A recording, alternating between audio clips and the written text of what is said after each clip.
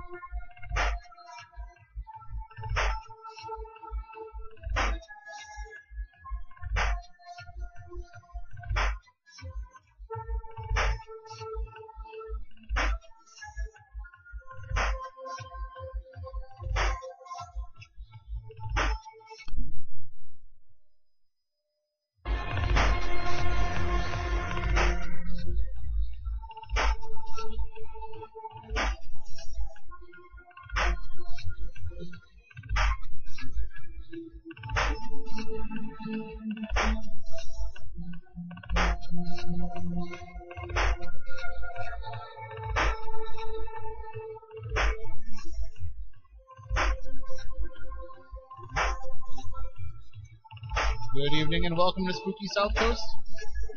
Tim Weisberg here, along with the silent assassin Matt Costa, science advisor Matt Moniz, and Stephanie Burke. And I'm trying to press all the right buttons here to make sure that I don't screw up what's going on the radio, because we are streaming live on YouTube and via the Spooky South Coast app and SpookySouthCoast.com. If you haven't downloaded the free Android app yet, then go right ahead and do so. We can wait. And it shouldn't take that long because it's not a huge app.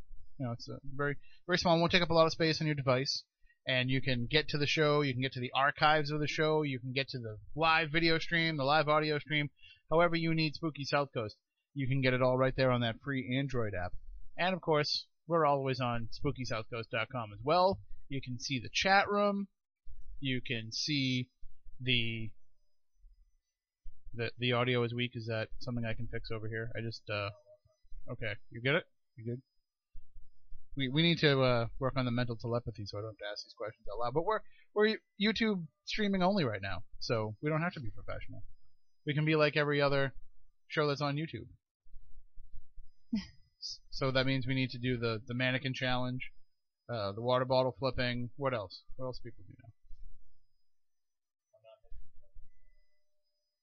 Oh, you don't even have a microphone. What happened? Oh, it's over there, way over there. Okay. You are the silent assassin. So I guess I won't ask you about last night at House of Bricks Wrestling then. I wasn't going to anyway, but I'm just trying to throw you off because you don't have a microphone. But one of the things that I do want to talk about before we get into the discussion with our guest, Jim Harold, he'll be joining us in just a bit. The story has come out over the past couple of days that the Amityville house has been sold once again. It went on the market this past summer after the previous owners purchased it. I think it was originally $1.2 million was the original asking price. They paid $950,000. I had called them numerous times. Well, I say numerous, four or five times. I left messages on their voicemail, and they never returned my calls. And but now the house has been sold again for $850,000. So they took a $100,000 loss after a couple of years, which, you know, you think is, and add into it the fact that it's $22,000 a year in property taxes. So what have they had it for? I think three years they've owned it, 3 or 4. So you know you're looking at almost $200,000 lost on the sale of this house. How does that happen? But anyway. The house has supposedly been purchased this week. I haven't seen it in any of the actual news stories that I've seen coming from the area. I've seen it from some other like weird news sites and things like that where they've mentioned that a famous paranormal celebrity purchased the house, but I haven't seen it mentioned in like the New York Daily News, which is the paper of record for the Amityville area. But everybody's speculating as to who the paranormal personality is that purchased this house. I think we can just go around the table right now and say it wasn't any of us, right? No. Because I can't even buy a No. pizza at 7-Eleven right now. But I won't start a can of worms on that conversation. what, 7-Eleven pizza? Yeah. Why? We had a huge controversy on the page the other day over it. Oh, I know, and I talked about it this morning on the radio Did as you? well. Oh yeah. I was gonna say. Well, I didn't say I didn't have have one an way you I can didn't do have it. an EBT card, but Right. so the process of elimination. There's not a lot of paranormal celebrities that can afford to buy a $950,000 house, at least that I'm aware of. At least maybe somebody's independently wealthy. Maybe somebody that's been a third tier paranormal TV show cast member that I'm not even aware of. Their family. Actually, there was a guy that won the lottery, but I don't think he won that much. But anyway, going back. The guy from Connecticut. I think it was from northern Mass, but I'm not sure. It doesn't matter because I don't think it was him. But by process of elimination, if I had to guess two people, my guess would be Zach Bagans and Jason Hawes, just because they're the ones. Jason. And Jason already came out and said that it wasn't him. So that would be the only two people that I would put high enough in the earnings ranks because of their producer credits and because Right. of the roles that they have on the shows that they were part of.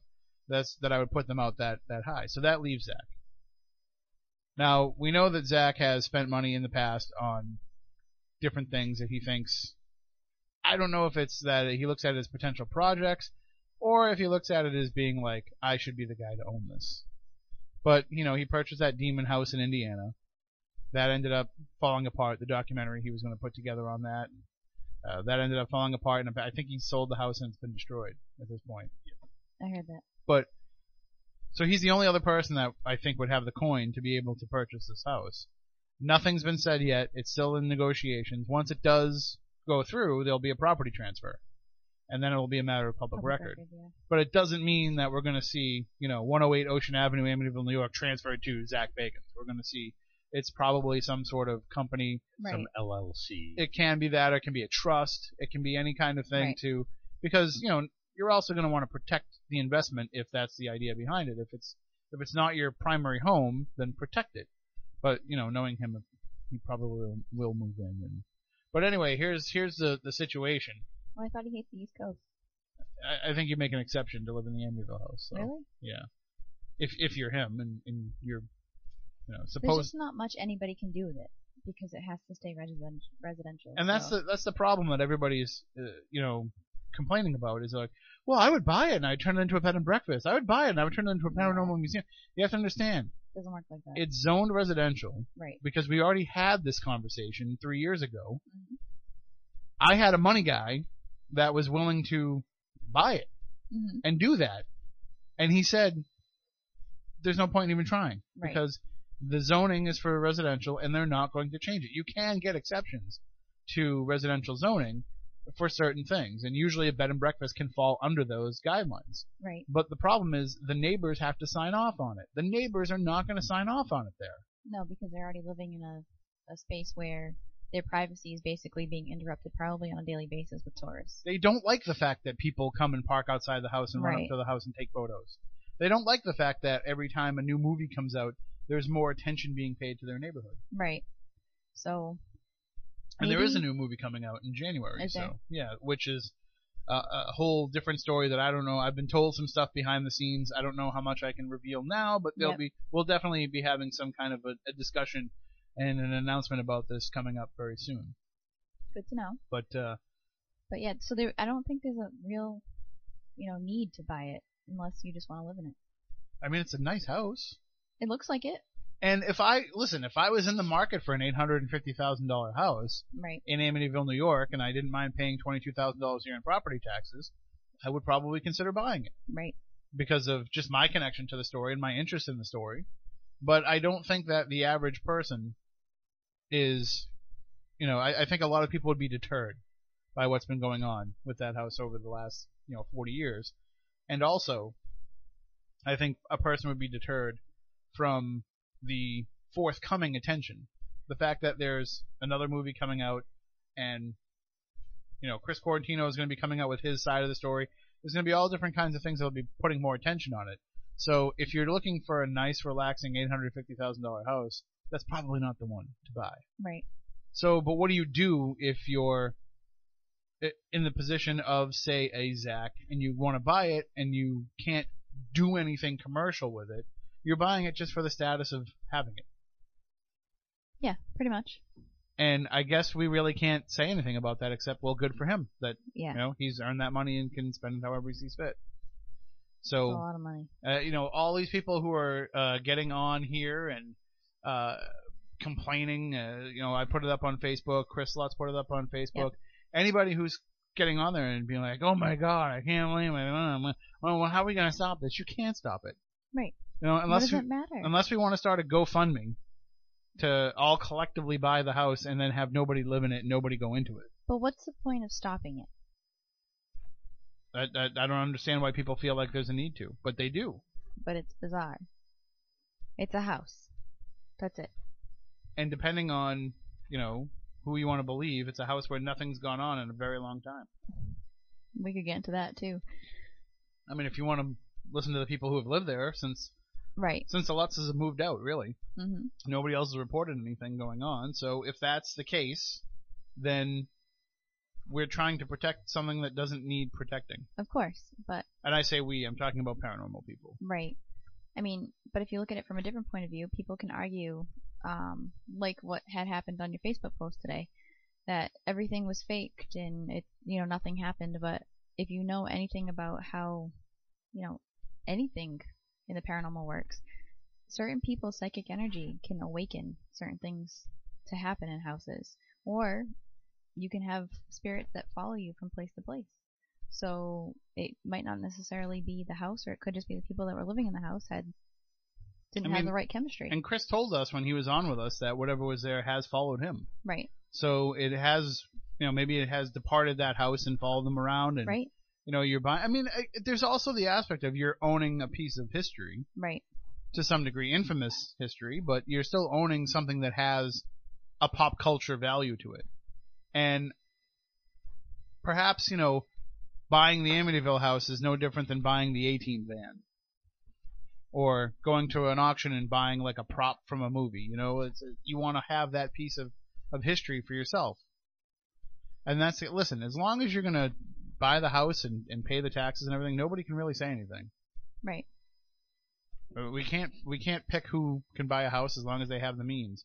Now that's up to the neighborhood though as well, because the neighborhood can make it hard for them to live there if that's what they choose to do. Yeah, but they can't stop the person from buying. No, but they can make it so that once he gets there, he can be like, "Why am I staying here? I don't want to stay here." If you buy a house and then all of a sudden every single time you have friends over, they call the police and all these different things that can go. You know how it works, Moniz. You've been kicked out of many neighborhoods, I'm sure. I have, true. So. That's why he lives where he does now, because nobody else wants him. People ask, where do you live now? He's like, it doesn't matter. Nobody else is around. Except the guy here. Yeah, except the silent assassin. He's already that's arguable, too. He's over there formulating a plan. He's like, so you call the cops and complain? That's how it starts? That's how I don't have to move? So, and that's a great point brought up in the chat room by a pseudonym is pop culture value sold at a loss of $200,000. That's what I think is the most telling sign. It's almost like if you're going to buy this, and let's just say you're the biggest paranormal star in the world, okay? And you have all the money in the world to spend on frivolous purchases, if that's what you want to do, and you're like, I'm going to buy the Amityville house because I can. Anybody, if you have any kind of financial advisor behind you, they're going to look at you and say, "You idiot! Don't buy that house. It just devalued $200,000 in 3 years. Mm-hmm. It's a bad investment." Yeah, unless it's your forever home. Yeah, unless you want to live in it. Right. Yeah, but but if you're buying this house just because you want to buy it to own it, you're going to lose money on the deal. Of course. And maybe you just say, well, hey, whatever, it's worth that to me. If somebody told me right now that I could buy it and, still had the means to live elsewhere and still had the means to live comfortably, it's not going to kill me to buy this house, I would consider it. I would, because of the interest that I've always had in it. And maybe you can buy it for yourself and go stay there and research it on your own and investigate it on your own and be happy with that. Maybe you never have to do anything more than maybe write a book or, make a vlog on YouTube or something. Do they still do vlogs? That's the whole thing. And so maybe, am I dating myself with my terminology? You can just take out your gigapet and, no, I'm just, so, but, but I'm just saying, like, it's something that you can do. It's entirely also possible that there's no reason why, if it was Zach who purchased the house, that he couldn't go in there and make his own film. They can't stop you from making a documentary in your own house. Right. If it's just you. I mean, he's a cameraman, he's an editor, he can do all of the stuff involved in making a documentary without having to bring any kind of production crews down there to do it. So it's entirely possible that that could be what's going on. He definitely has the resources. So if that's the case, then, all I say is good luck. Good luck with whatever comes out. Good luck with whatever project you try to put together. Good luck with getting along with the neighbors. And, just good luck in living there in general. Hopefully nothing bad happens, but I'll leave it at that. Well, as Stephanie pointed out, sometimes it takes the right type of personality to bring things out in a haunting. And we know from him being in other places that we personally witnessed, sometimes Zach can make that happen because of his personality. Would you not agree? Yeah, I mean, it's possible that him being there could draw things out. It's possible that him being there could influence whatever's going on there. Maybe something's followed him from some of the places that he's put him in. Maybe it could be a variety of these factors that play into it. I don't know.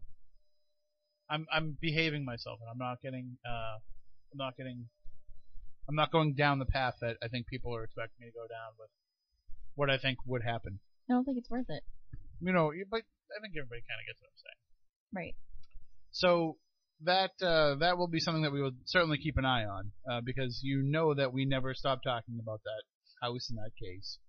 And I was talking with Chris earlier today, and I think we'll probably have him on sometime soon to talk about the forthcoming movie that's coming out and some things that are going on around that. So stay tuned for that and be prepared that will be the night that the app crashes and the website stream goes down. It's funny because just a little bit of a side note, the person that we have both been talking to, you and I, when I was having a Skype conversation with her the other day, no lie, I mentioned what happens when we talk about that. Yep. And the entire thing shut down. The whole Skype conversation just crapped out. And hung up. I had a Skype conversation with the other person that we talked about. We're so cryptic. We are really cryptic. We're so cryptic. Lauren Coleman's outside wanting to investigate us. And I mentioned the word puckwudgies and started to tell a story, and my entire Skype wiped out. I was like, well, that's not weird. I'm telling you, man. Can't blame that on Mercury retrograde this time either. No, and I was so shocked that I couldn't believe what had happened. So maybe we'll blame it on Skype. Maybe. And speaking of Skype, Chris is actually messaging me about that. Matt, do you want to see if we can? Are you going to be able to bring up that music to give us a little bit of a? I don't even know how to turn this down to be able to test it. I'm just going to respond to him. Talk amongst yourselves. So what are you going to do if it actually is that? Let's put it that way. Buddy up to him and ask him if I can come over for dinner. Be like, Zach, remember me? Yeah. Remember we hung out in the basement of the Lizzie Borden house before you mocked me on Twitter and stuff? But I think you should have me come over for dinner. I'll cook, and we'll just see what happens. I'll make one of those sandwiches I put up on Instagram all the time. I have to admit to being completely ignorant to anything to do with the Amityville Horror.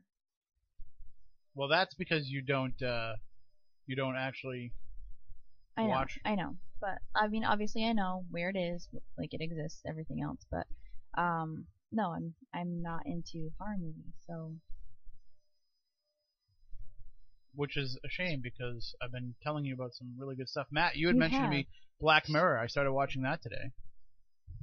Yeah, I don't know if that would It's not. exactly qualify as horror. No, but she could watch it. She could totally watch yeah, it. Really? it's really it's interesting. I like it. What's it about? It's like what do you call it? Anthology series? yes. I would actually, if I had to refer to it as something, I would call it as the Twilight Zone. If the Twilight Zone was It's like with Mr. Robot. technology based, Interesting. Yeah. it's looking at technology and how it can impact people, and how it can impact people, and kind of the cautionary tale of what can happen as a result of it. I might look it up. Are you talking kind of like Sliver? No, I've never seen that. Sliver. Is that the one with the Like- lychee things? Well, that just sounds No, creepy. you're talking about the That's a are you talking about the movie with Sharon Stone and Michael Douglas? I believe so, yeah. oh. No, I never watched that. No. I've never ever watched a movie like that at 9:30 at night on Cinemax when my parents didn't know that I was watching TV in my room. Oh my No, God. never happened. I don't think I've ever seen a Sharon Stone movie. No, I don't think I've seen that one. But that's the one with all the security Wait, cameras. this is all all around? this is Yeah. this is podcast only, right? Yes. Which is Sharon Stone the one that Basic that, Instinct. yeah that showed her Yeah. but JJ. Yes. Yes. Oh my Okay. The same one. Great. So it's just some different technological ideas and what can happen if people become too, like the one that I just watched before I left was about being able to speak to the dead after they've died. Okay. Oh, that's the next one I'm watching. Season 2? Yeah. You only watched season 1? I'm jumping around. Oh, you jump around. You can do that. It is an Can't anthology. jump Well, around. It's an anthology Well, series. Netflix, I don't know, it's weird. It is weird how they've like positioned all the episodes. Yeah, and, like, they were like out of order. Season 1 is only 3 episodes. Yeah, it's an anthology series, so none of the stories are connected. Okay. So you can kind of just watch them. But this one was, being able to talk to the dead, but what it is it's not spiritual. It's not what you do. It's not what we try to do when we investigate. It's a software program where it scans everything the person ever put out online Okay. and tries to have a conversation with you through like a messenger, That's weird. Oh, wait, the way that they would I did speak. watch that one. That's the one with the guy who died in the car crash. Yes. Which And- I think I just ruined it. Whoever did it. No, you didn't. I mean, if you read the episode info, somebody has to die. So, and then what happens is they go, this program will go through all the stuff you've ever put online and figure out the kind of things that you would say Mhm. and allow you to carry on a conversation with your loved one who is still alive, and you can kind of go back and forth, but then it keeps taking it up another notch. That's So it weird. goes from being able to talk on the phone, from talking on the computer to talking on the phone and hearing their voice. And I don't want to ruin it by saying where else it goes. That's bizarre. But it was certainly very interesting and certainly very, I was watching it saying, they shouldn't be doing this. This is not natural. This is Mhm. not something that should be going on. And it makes you stop and think that maybe there isn't. The weird part about it is it's not out of the realm of possibility. It seems like the direction that we're going. We're only a couple steps away from. Right. Did you see the one, it was the second episode ever, where it was the one where, Was it the kind of they have that American Idol type show? right? Yeah. I mean, does that not seem entirely plausible that at some point we'll all just have these avatars of ourselves? Oh yeah, I watched that episode and I was like, I'm going outside. Right, yeah. Yeah. I don't want to live in this cell, and although it would be pretty awesome to be in a room that's one big monitor. Mhm. But, and like we think all the time, like, wouldn't it be great to just have free porn whenever you want? But it was actually a nuisance and a problem in that episode. That's what it it was. charged. And that's what it was. It was pop-up ads within your life. And I was like, just that alone, like that little piece is a commentary on pop-up ads. So anyway. I think we're kind of getting off topic a little bit here. Just a little. But that's that's all right, okay. because we're actually going to be joined by our guest, Jim Harold, in just a couple seconds. So I'm going to try and bring him up here now. And again, this is going to be an adventure, because normally when we try to bring people up on Skype or on the radio, and we can take a break, and we can make sure all the connections are working, and also we usually have the Skype program downloaded on the station computer, but they've decided to get fancy and redo the computer and didn't reinstall Skype. Right. Of course not. I'm just hoping there's not going to be an audio loop with things being, everything in audio. Oh my god, it's web-based. But that's fine. You're sure that it's not gonna? I think we'll be alright. Well, let's try it. If not, What? Chris is around. Chris can always try and get the information another way. So let's see what I love happens. web-only shows. Everything just goes to crapola. I'm trying to make the call now. I have to install the plugin, add the extension. Naturally. Dun, dun, dun, dun, dun. This is how it starts. Yeah, right. There's actually going to be an episode of Black Mirror about what we are doing right now, Can you imagine? like warning us exactly how bad of an idea this is. You know what's going to happen? And you know what? I'm gonna cancel this right now because it's going to ask us for admin permission to install the plugin.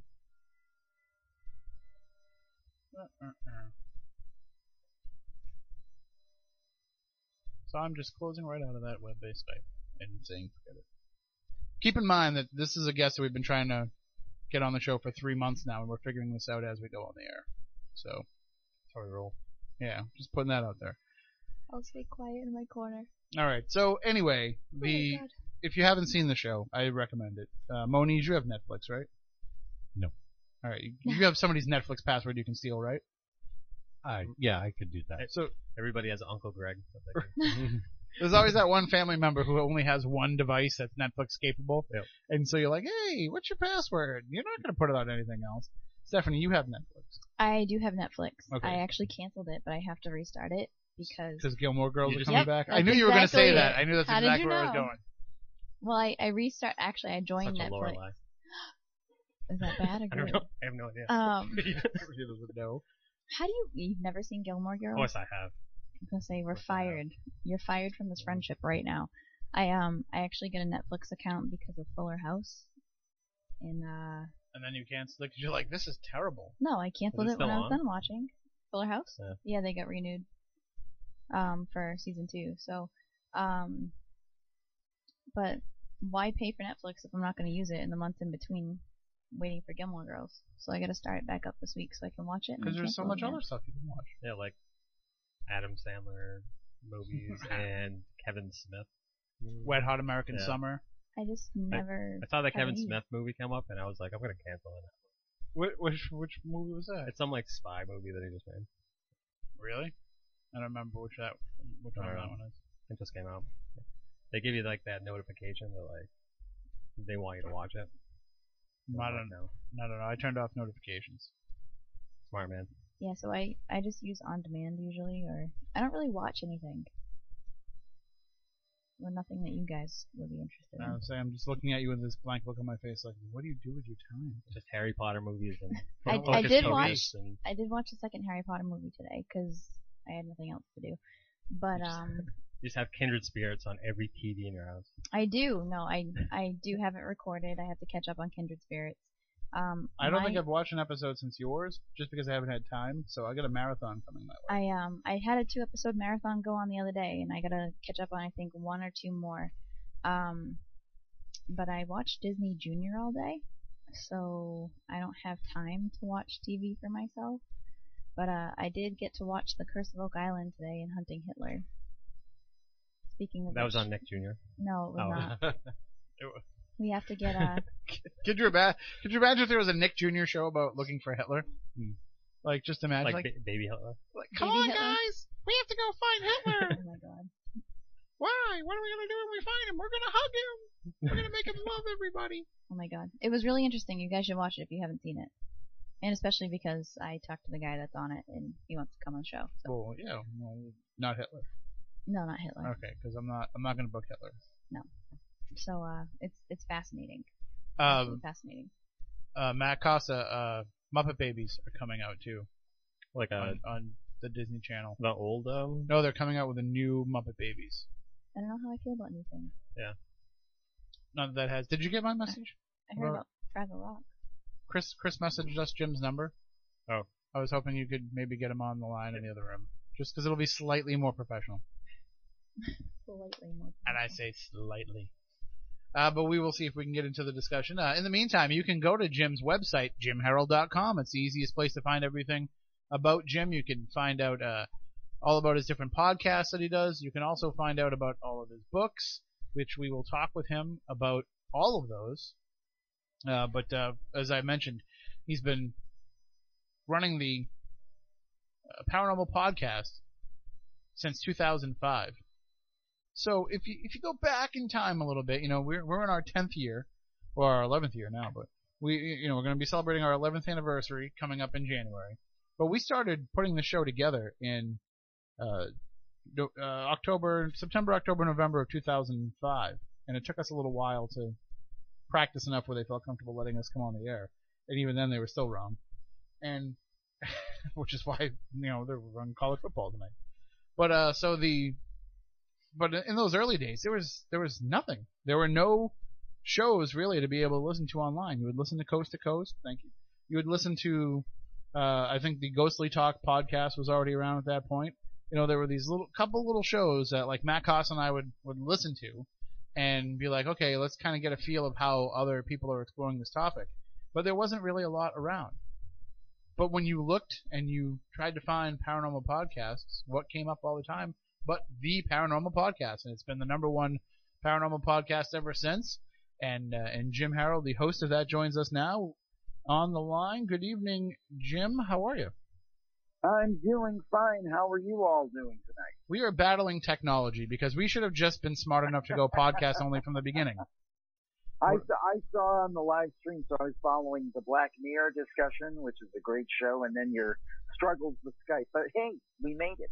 And the important part is that we can still have a conversation like normal people, the good old-fashioned way through this archaic device known as the telephone. Somehow it always seems to work better than anything else. Well, and as I mentioned, since 2005 you've been doing the Paranormal Podcast. It's not easy. 10 years ago, 11 years ago now, it's not easy to be able to do a show where you're bringing people into the discussion and where you're having these conversations with people, fighting against that technology at the same time. Did it take a while before the technical ability caught up to how you envision wanting to do the show? Well, actually, Skype, I think, used to be better than it is now, to be honest with you. But,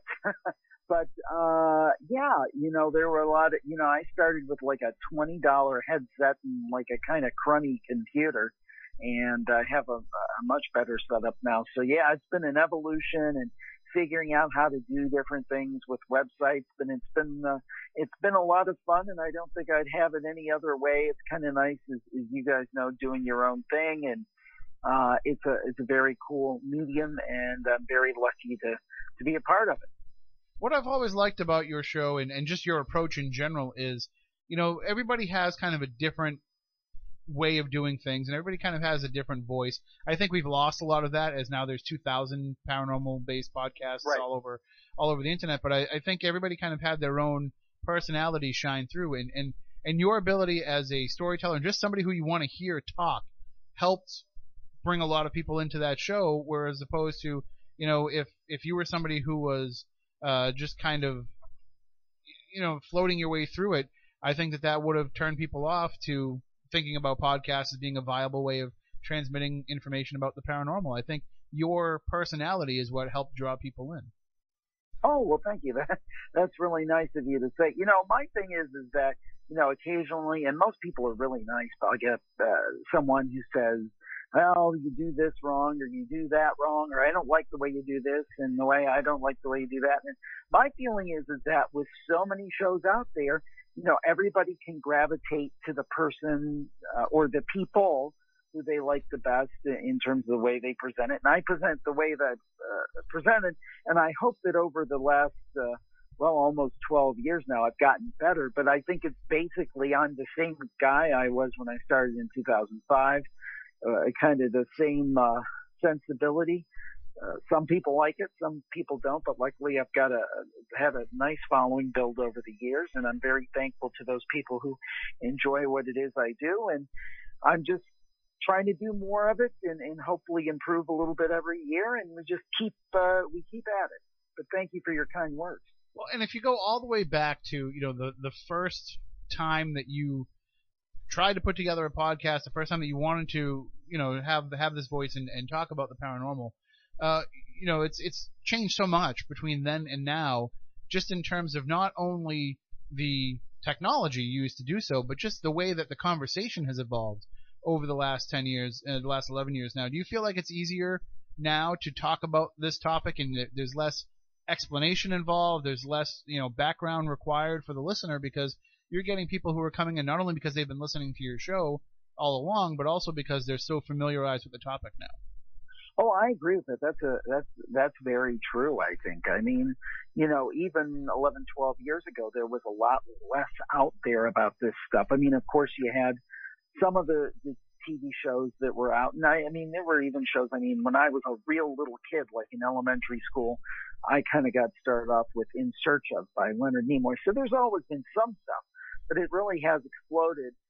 And of course you had Coast to Coast AM with Art Bell and later George Norrie. But now, it's all over the place. It's almost saturated. But I do think that people come in and, it used to be, well, what is a shadow person? And now the question will be, of the various possibilities of a shadow person, is it an interdimensional traveler? Is it a ghost? People are going, as you said, to like 2 or 3 levels down, and it kind of keeps you on your toes because people will send me notes about things that I'm not aware of, even having done, well over 1,000 shows on these subjects. I'm learning something new all the time, and particularly with the Campfire Show, which is my true supernatural story show. Occasionally people will come on and start talking about something that I'm not familiar with. One of the things that's really hot right now that I'm enjoying hearing is people talking about things like the Mandela effect, things like tulpas, and these are things that, we didn't talk about 10, 11, 12 years ago, and just hearing more and more of the black-eyed kids. There's some newer topics out there that are pretty fascinating. So as I go along, I hope I'm learning more and more so I can ask those intelligent and deeper questions. And what I find fascinating about it, and I think you've gone through the same process that we've gone through in our almost 11 years being on the radio too, of, you start peeling back these layers and you're trying to answer the questions, the bigger questions. And so you're attacking these topics in a way where you can kind of peel back the layers and come to understand them. But when you're peeling them back, what you're finding isn't fact, and you're not finding answers. You're finding more questions that lead to stories, and you're bringing it back to the story, which is what you've done with Campfire Stories. You've been able to bring it back to the fact that sometimes it's fun and interesting to talk about this stuff and not worrying about solving it and figuring it all out. Right. Yeah, that's the difference. I have my 2 main free shows, the Paranormal Podcast, which is the first one I started in 2005, and then Campfire, which I started in 2009. And they're kind of 2 different approaches, and you kind of nailed it there. The Paranormal Podcast is where I bring on authors and experts and talk about the supernatural. And we've had, just this last year has been great. We've had some fantastic guests. We have Ben Mesrick, who wrote the 37th Parallel about UFOs, but he also wrote the movie and the book, The Social Network, and we've had Amy Bruni on, and Nick Groff, and a lot of fantastic guests, on that show.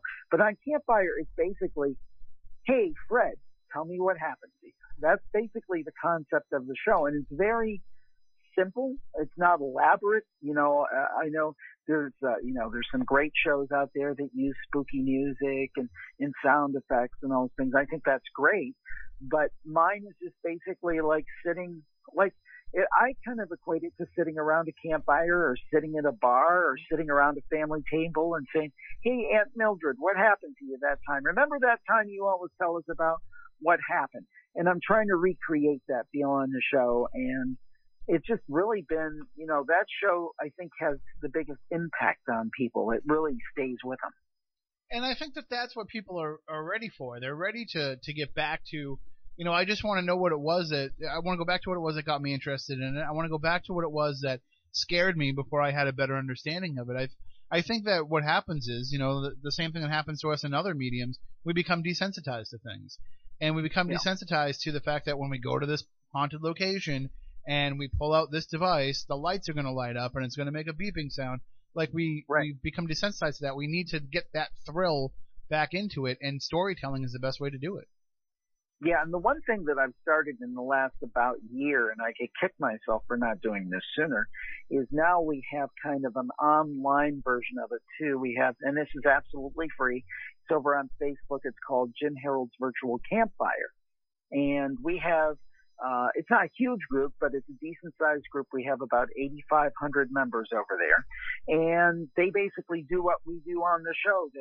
They'll post, now this isn't like posting news stories and stuff. This is posting personal stuff. This happened to me. Here's a photo I took. Here's a video I took. Here's my story. So we're kind of recreating that on the Virtual Campfire group on Facebook. So certainly I encourage your listeners to go over to Jim Harold's Virtual Campfire and join up. And we try to police it really closely so it's not Ray-Ban ads all the time. Right, yep. And get rid of that stuff. But that's been a great experience too. I think when it boils down to is everybody has a story, whether it's something that happened to you or happened to your best friend or happened to a parent or a loved one. I think everybody, even the skeptics, have a story. Because one of my favorite things is people will say, well, Jim, I don't believe in this stuff. You know, I don't know about this. Now, there was this one time. Right, yeah. And everybody has that. There was this one-time story, and that would be my goal, getting everybody's one-time story. But I think that's going to be hard to do to get the whole populace. But we're doing the best we can. I do think though that as people are sharing those stories and they are, you know, willing to admit that there is that one time in their life where they can't quite explain what goes on, it doesn't matter if they're out there having a ton of personal experiences themselves. What matters is that they're digesting the stories that you're telling them, that you're sharing with them, and they're willing to believe that that might have happened to somebody else. And when you take a look at how many episodes you've done, how many stories you've shared, you see this mounting evidence of the fact that, okay, these things are happening, and they are happening to people, Oh, yeah. and people who are, you know, that are just like me. It's not somebody who's going out and always looking for this stuff, like you might hear a paranormal researcher tell you. Exactly. Now, this is not to diss ghost hunters or paranormal investigators, because I've talked to many of those. I'm not one in the sense of going out and going to locations and things. That's not what I do. But I respect what they do, and it's nothing against them. But I love the stories, and this is the preponderance of campfire stories. We have a few paranormal investigators come on and talk about their findings and things that happen, and they're welcome anytime to listen and join in. But I love the story of somebody who was driving to work and saw somebody along the side of the road and then found out months later that person had been killed months before. Or I love hearing the story of someone who found themselves in almost kind of a time warp situation. I mean, like these true bizarre stories, or something very simple, seeing the ghost of a loved one, or maybe receiving some kind of after-death communication, but not necessarily people that have a K2 meter or, are going out and doing all this heavy-duty investigating. They're just living their lives, and this stuff happens to them. Those are my favorite stories. Yeah, I mean, I think it's kind of like, you can equate it to, say you're into dragons and you really love stories about dragons and you read up about dragons and dragons hold an interest for you. You know, paranormal researchers are kind of like the zoologists, the anthropologists, the people who tell you, right, we have no actual evidence that a dragon ever existed. And when we went and investigated these stories of dragons, what we actually found were dinosaur bones. And so that's where people get misinterpreted, thinking that it's a dragon. But meanwhile, you just want to hear the guy telling you the story about dragons. Exactly. Yeah, sometimes it takes some of the, I mean, to me, there's a serious side to it, and I'm not saying the campfire isn't serious, because it is serious. I mean, I've had many people say, Jim, I've never told this story to anybody because I was afraid, or I didn't think other people would believe me, or I thought that they'd make fun of me. So there is a serious side, but there's also some fun to it, too. So I think that we can be serious, but also have a little bit of fun and share some spooky stories.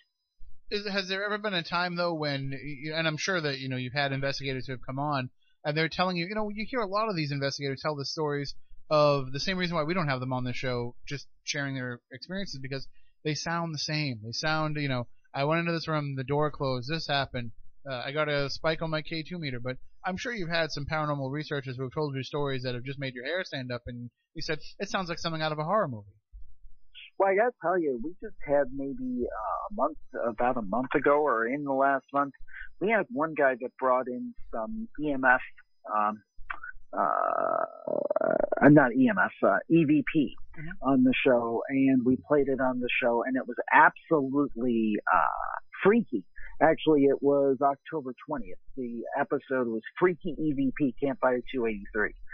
And it was some of the best EVP that I've ever heard. Now, the thing is, though, the question is that, I can't vouch. I'm not saying that it's fake, but I can't say that it's absolutely real with 100% certitude because I wasn't there when it was recorded. I don't know the circumstances.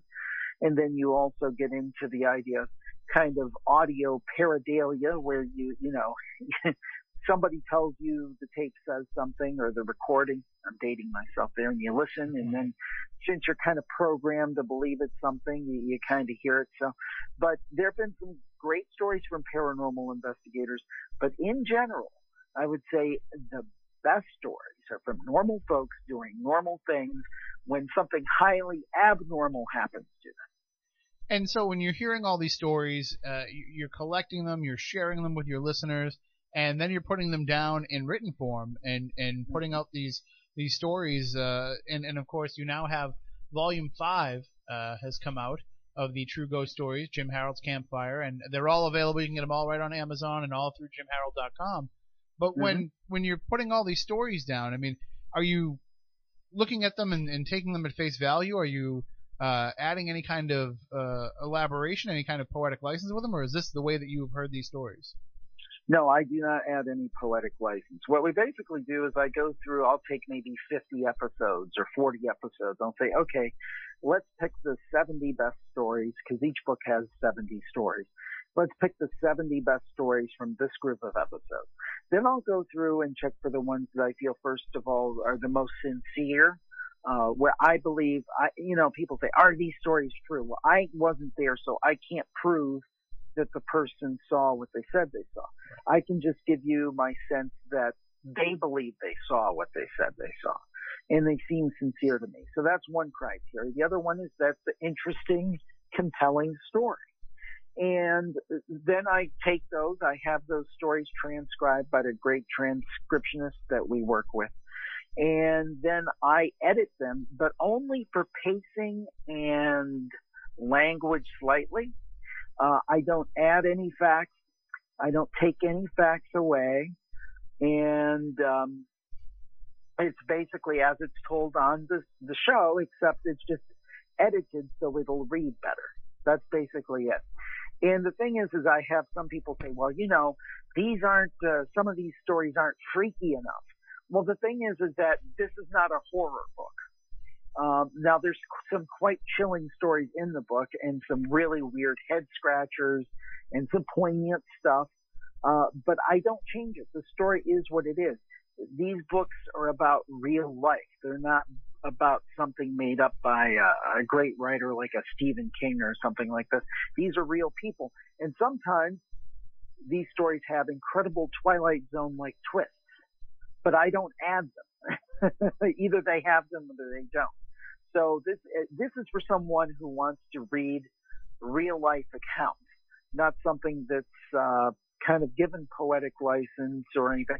Now, I have thought in the past, just for fun, maybe taking a small subset of the stories, using them as a basis, and then writing something off of them as a kernel, and then presenting them that way and explaining fully what they are.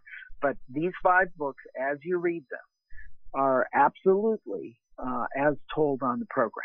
And no knock on yourself as a writer, but you're probably collecting these stories and thinking to yourself, this is way freakier than anything I could have come up with on my own if I was trying to do some fictionalizing.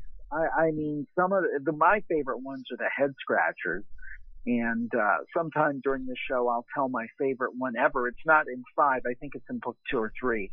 The Roadhouse Saloon, which really does read like something out of the Twilight Zone or Night Gallery or something like that. And that's one I don't think I could have made up. It would have taken a very talented writer like a Rod Serling or a Stephen King or somebody like that to come up with this one. Has there been, over the years, as you've been collecting these stories, and again, as you say, you accept them as having the experiences that they've told you. But I'm sure that sometimes they come at you with these stories and you're like, no way. There's no way that's possible. Do you kind of self-filter that, or do you still share that with the audience and kind of let them decide for themselves? I let the audience decide for themselves. I mean, the thing is that, who am I to say? I mean, I had a caller one time who said that he saw a leprechaun. And this wasn't recently. This was when he was a little kid. And he said that his brother said he saw the same thing. Now, who am I to say that he didn't see something, but maybe it wasn't really a leprechaun. Maybe that was some type of screen memory. That's, if folks aren't familiar with that, that's the idea that you remember one thing, but it actually is a, quote, screen for some other memory. A lot of times with UFO cases or alien contact cases, there's a theory, for example, people will report seeing strange birds or strange owls. What they're really seeing, supposedly, according to some people, are aliens, but they have these screen memories. So who am I to say that he didn't see what he perceived to be a leprechaun? So yeah, I mean, sometimes I think, wow, that's really out there. But again, I'm not gonna say that he absolutely didn't see something very strange because I don't know. And it's almost like when you hear the stories, the stranger they are, the more you almost kind of need those stories to be part of the mix, because you need to keep expanding people's minds in what could be possible, but also having them figure out their own parameters of how much they're willing to believe as well, because that's going to suit them well when they have an experience. You want to have some sort of malleability to what you feel is the realm of possibility, so that if you do encounter something, you don't just throw up a block. You don't just create a screen memory automatically. That you're willing to accept that these things can happen to you. Yeah, and I think, and you kind of hinted at this before about peeling back the layers and trying to figure this out. And I remember when we started about the same time. I thought, I'm going to do this for 6 months. I'm going to have all this stuff figured out. I'm going to get to talk to all these brilliant people like Stanton Friedman and Brad Steiger. And man, I'll finally get to figure it out all for myself. I can tell you 11 years later, I have less idea of what's going on than I did in 2005, I think. I think it's all interconnected, and the thing is I don't think we should necessarily, to your point, to kind of answer your comment there, I don't think we should rule anything out, because the truth is I think that we only see a very small sliver of what's actually going on in the universe. I'll give you an example. A lot of times people will say, well, the fact that aliens could come here and visit, that's impossible because the distances are too far. Or, people couldn't come back from the dead and communicate with loved ones. That's scientifically impossible. Well, I would say to them, in 1900, did science know anything about DNA? Well, no, they didn't. But did that mean that DNA did not exist? Well, no, it didn't. It did exist. We just didn't have the tools and the technique and the technology to realize that. So these things are happening very strangely. They may not be paranormal at all. They might be quite normal, but we just don't have the tools, the techniques, and the technology to measure them. That doesn't mean that they're not happening. So I think we have to be very careful when we talk in absolutes and say, well, this isn't possible and that isn't possible. Because the truth is that we really don't know. And as advanced as we are with our iPhones and our HD TV and our drones, we're still kind of playing with Tinker Toys. And I think there's a lot more that we don't know than we do know. And you kind of peeled back the curtain a little bit and showed everybody the guy operating all the levers instead of the great and powerful Wizard of Oz, because that's exactly the same approach that we took with doing this show, is that, we kind of just wanted to use it as a platform to learn from the greater minds, the ones who have been involved in this for so long. And I think that that's why, your show has had so much success and why people keep returning to your podcast to get more information and more entertainment, is because, like us, you're not trying to lecture to people. You're not trying to tell them what they should believe and why they should believe. And you're not trying to act like you know everything.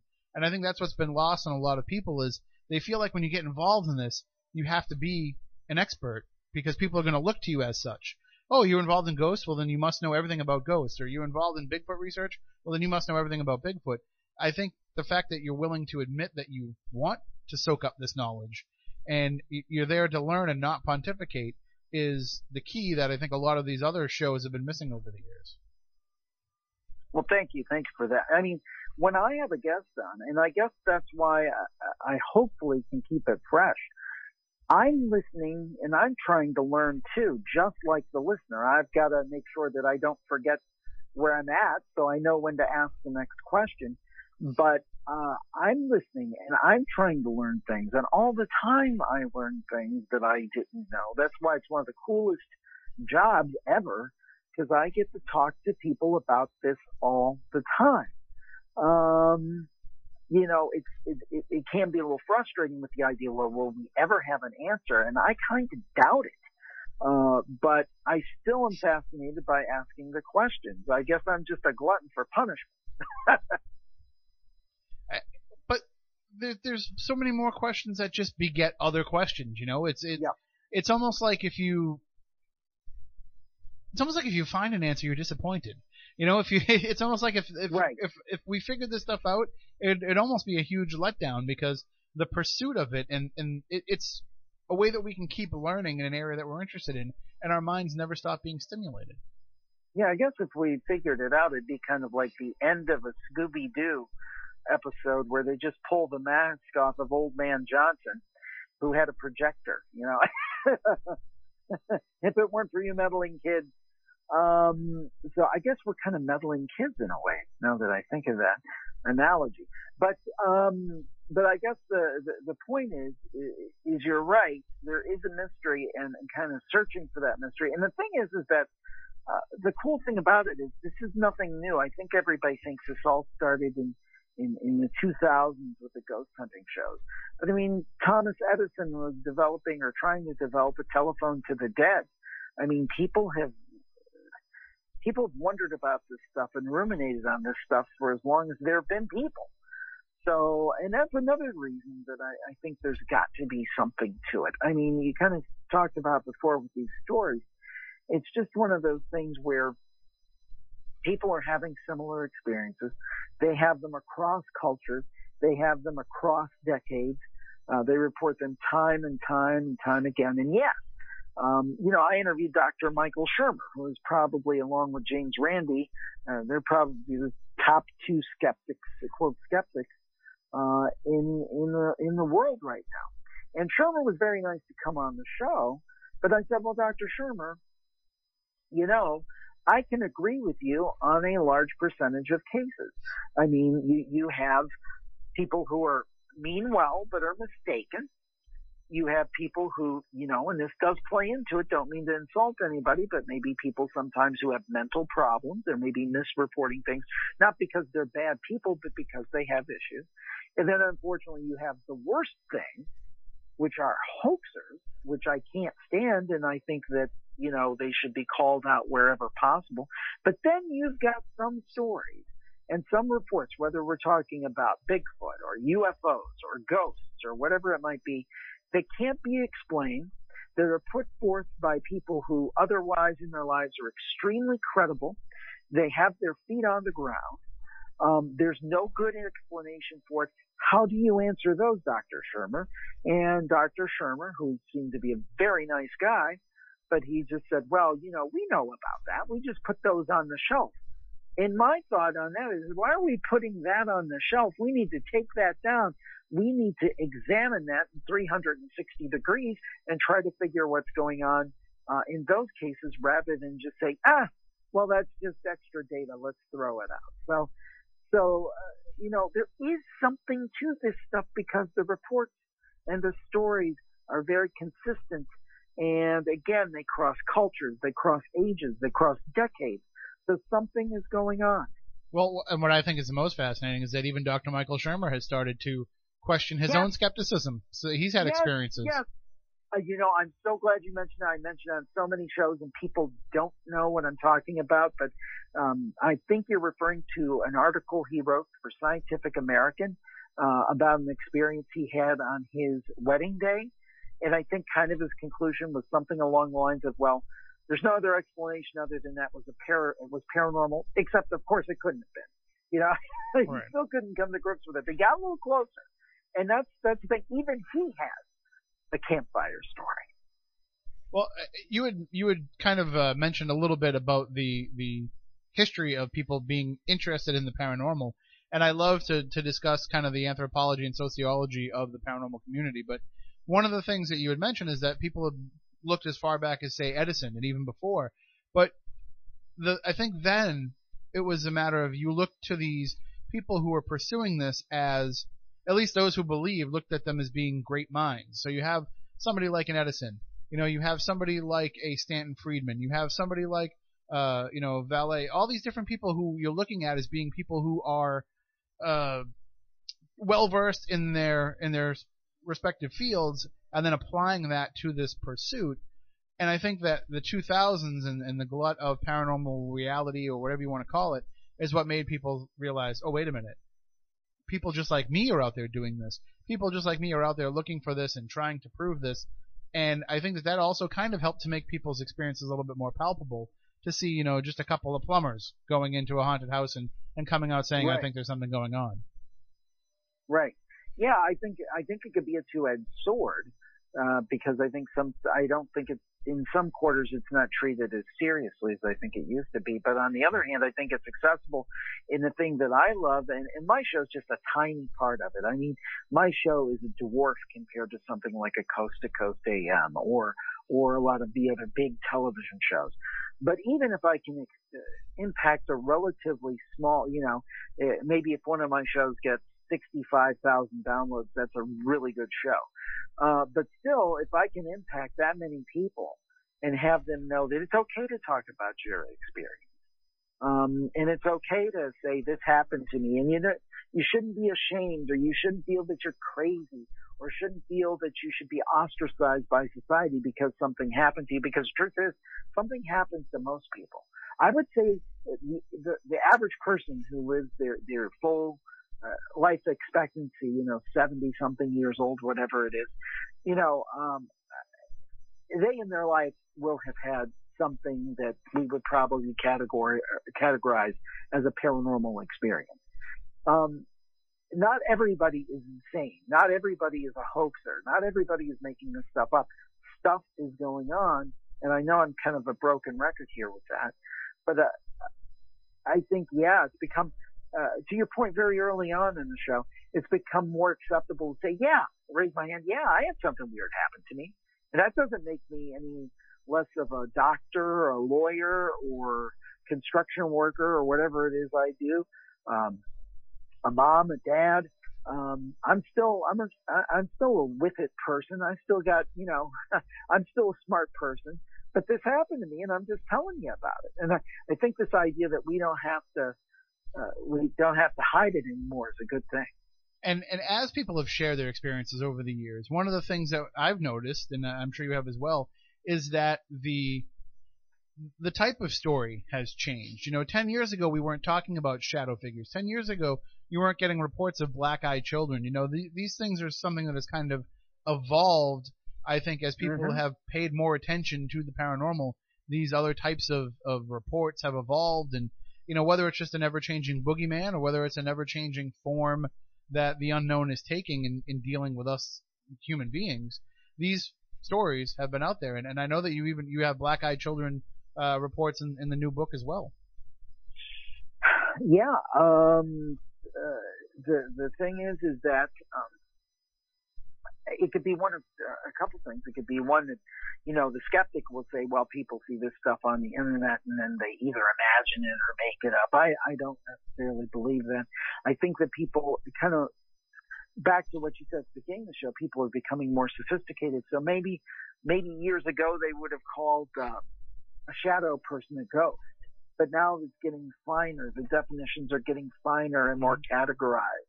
And people, I think, are more knowledgeable. So, they're distinguishing between a ghost and a shadow person, or even something like a black-eyed kid. The black-eyed kid story you told was from, I could tell it real quick maybe, it was from Tony from Tennessee. And he said he lived near a college campus. He had just gotten an apartment there. And he said he came home one evening and he felt incredibly uneasy. He said he usually would eat before he went to bed, but he didn't that night. He was very upset. So at about 1 a.m. in the morning, he heard a rapping at his door. Not a standard knock, but a rapping, he said. Now, he figured it was some drunk kids fooling around, so he had to get to work early in the morning, so he tried to forget about it and tried to go back to sleep. But it insisted and persisted. So about 2:22 a.m. it happened again. He went to the door and he opened it. He said there was a girl standing there, saying he said that she was probably 13 or 14 years old. And she was looking down at the ground, not in his face, not eye to eye, but looking down. She said, "They sent me here." And Tony said he was terrified, feeling very uneasy about this kid coming to his door and then saying this cryptic message. And he said, "Who sent you here?" And she said, "Just please let me in." He said suddenly felt cold air sweep over him and his stomach was turning. He'd never felt that way before. He opened the door all the way.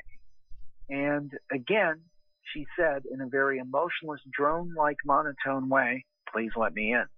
He said, "Look, I'll go grab a phone. You can use the telephone. Do you want to call somebody?" She said, "No, please let me in. They sent me here." He yelled, "Who sent you here?" and added, "I'm getting the phone and calling the police." He turned around, switched the light on, and she said again, "Let me in." And he was getting more angry. He said, "No, I'm not letting you in." So she started getting extremely agitated. She kept saying, "They sent me here." Then she looked up at him and said, "This is only going to take a minute." Tony said that he'd never been so frightened in his life. As soon as his eyes met hers, he realized that they were entirely blacked out. Not dilated pupils, but the whole eye itself was black. He said it put him back on his heels. Then and there, he decided he was calling the police. He turned around to grab the phone, and when he swiveled back, he saw that the girl was gone. He called the police, and they laughed at him. And they said, "A little girl shows up and a grown man is worried about that?" He said he didn't feel comfortable letting that child into his apartment, let alone one with completely black eyes. He says he was even afraid to share his story on the campfire. He was afraid that this girl would come back. He said by sharing, his only hope was that somebody else has an answer or possibly something that could help keep her away. That these things are not children. And Tony from Tennessee says he doesn't want another visit. Well, that's something that we've talked about here on the past. We've done shows on black-eyed kids, and people have called in and talked about having similar experiences just a mile from where the studio is. And it's terrifying to know. Like I don't even answer the door anymore when I see it's a kid out there. I send my son over. I'm like, it's either one of your friends or they're going to get you first. One of the two. I'm just kidding. Well, what I want to know is what happens if the black-eyed kids come in. You know, I had read somewhere, I think it was on one of the, and sometimes they're a little dubious, one of the British news sites, that somebody had let a black-eyed kid in and then they ended up getting cancer. Now, again, I can't vouch for the veracity of that story, but that's the logical question is, okay, all these people who report it, they tend to not let the black-eyed kid in. What happens if you do? Well, wouldn't the campfire story answer be because the people who do let them in don't have a story to tell?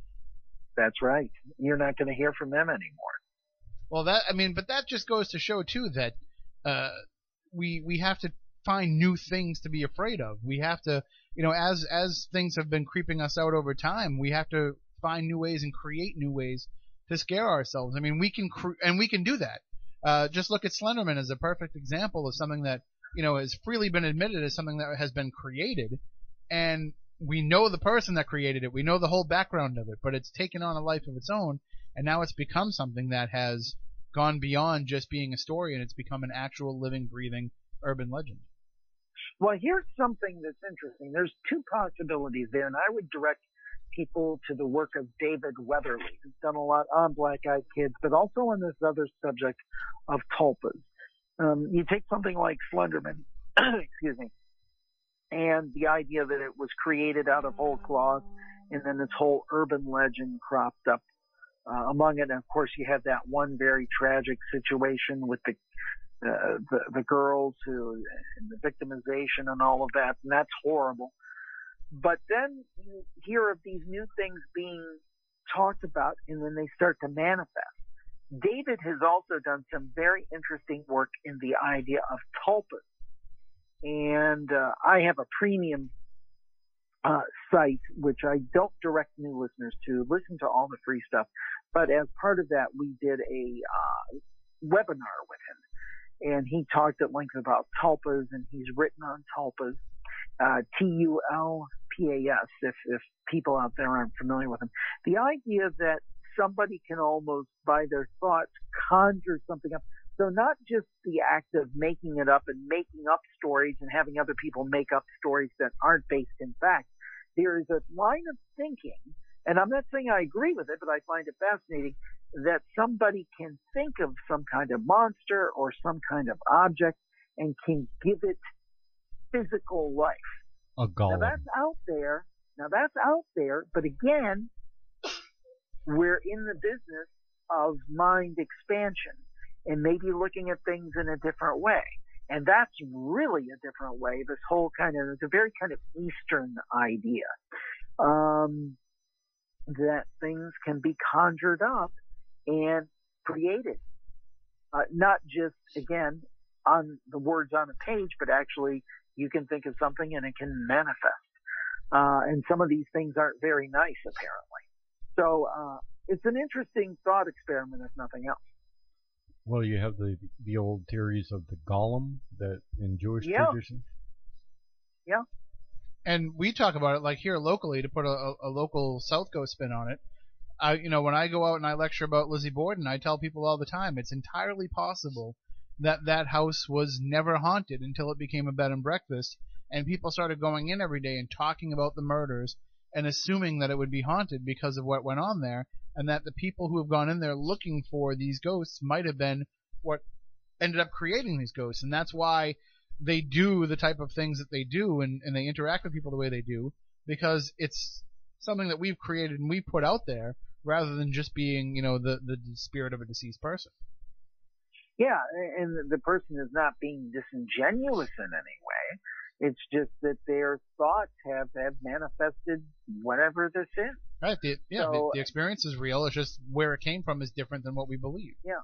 Well, another example of something like that where maybe we're creating things or things have a different explanation. For example, let's talk about psychics. Now, I can tell you a story that happened to me about a psychic that was fascinating. I had a psychic on one of my shows, and this has got to be several years ago, very early on. Her name is Carol Obley, and she's out of the Pittsburgh area. And she's been on the show several times. And my general thought is with psychics is that I believe some people can have psychic powers, but I think you have to be cautious just because I think there's also the opportunity for a lot of chicanery. And dishonesty, unfortunately, preying upon people and those things. So I'd never had Carol on the show before, and I said, well, I'm just curious. So I have my wife call into the show, but not identify herself. Now, my wife is not active on social media. She hates Facebook. And she's rarely, if ever, been on the shows, maybe to say a Christmas, happy holidays or something like that, but very much not, doesn't have a high profile online. No way for Carol to research her. But we didn't tell Carol that it was her. We just used her first name and said she was calling into the show and this was a caller, and we had several people. I wasn't trying to trap Carol. I just was curious to see what would happen. And, Carol, I've got Dara on the line and she wants to see who's coming through. Who are you seeing? And, she said, I see this younger person, about her age, a contemporary who has passed in a very sudden way. His name's Bob or Robert, and he just wanted to say hello. Well, Carol would have had no way of knowing that, my wife, her best friend in high school was named Bob, who committed suicide. Oh, wow. So that blew me away. And I know people say you remember the hits and forget the misses, but that was amazing. But my point is, what I was going to say is if you frame things in the way you think about them, I was thinking about this, and I know it's not an original thought, but for example, when somebody gets a psychic reading, is it possible that the psychic, unbeknownst to them, is not tapping into the other side, but actually reading the mind of the person that they are doing the reading for? So in the example I just gave you, is it possible that Carol, unbeknownst to her, and I'm not saying this is the case, I'm just asking the question, is it possible she read my wife's mind but interpreted it as a message from the other side? Jim, I don't know. Maybe my wife was looking for that message. I don't know. I'm just thinking that when we look at these things, sometimes we got to look at them from other angles rather than just, a ghost is a dead person. The obvious angle. Go ahead. I would say I could give you my opinion on that, but I think it would probably be better if I turned it over to my co-host Stephanie, who is both a psychic and a medium, and might be able to offer at least some insight into what you're describing. Oh, that's great. So what you're describing, reading minds and connecting to the other side, are actually two completely separate gifts. Psychic deals with people's energies, and if you can delve really deep into psychic phenomenon, you get things like telepathy, telekinesis, psychometry, different things like that. So telepathy, what you're talking about, would be a psychic gift. That is totally separate from being a medium. Mediums solely connect to the other side and connect to people that have passed on. So we say in this world, at least, that every psychic is psychic, every medium is psychic, but not every psychic is medium. So she would have had to explain to you what her gifts specifically are in order to determine the difference between what you're looking for. For Jim and I, we might have that question, but for you or Carol as the people with the gift, you would be able to sense the difference between which one you were actually using. Right. So, at least speaking for myself, I can read anybody's mind sitting in the room right here, but not every psychic has that gift. Right. But connecting to the other side actually, takes me completely out of my logical mind, and I solely connect to those on the other side. I often do not remember what I say, and I talk really fast, and it happens for a short amount of time, so you can actually see like the physical difference in me from when I start to when I finish. So could she have been reading your wife's mind? It would have had to been a pretty good read, and especially if she wasn't present with her in person. I was very impressed, and this is by no means to be a negative on Carol. She's been on our show quite a few times afterwards, and I'm always very impressed with her, and she seems to be incredibly sincere and genuinely good egg. I was just using that as an example. Now, that example aside, you don't think there's ever the chance that maybe there is the misinterpretation? Is it that clear that this is coming from the other side? This is coming from this person I'm sitting with, from their mind? It's very clearly delineated. For myself, I can at least speak for myself, and I've had this gift passed down to me from generation to generation. It's something that I have never lived without. For those that have gone to classes and tried to hone in on abilities, it might be different for them, but for me specifically, when I connect psychically, I can look at somebody and tell them something, and like almost as like a party joke, because I can do it that easily.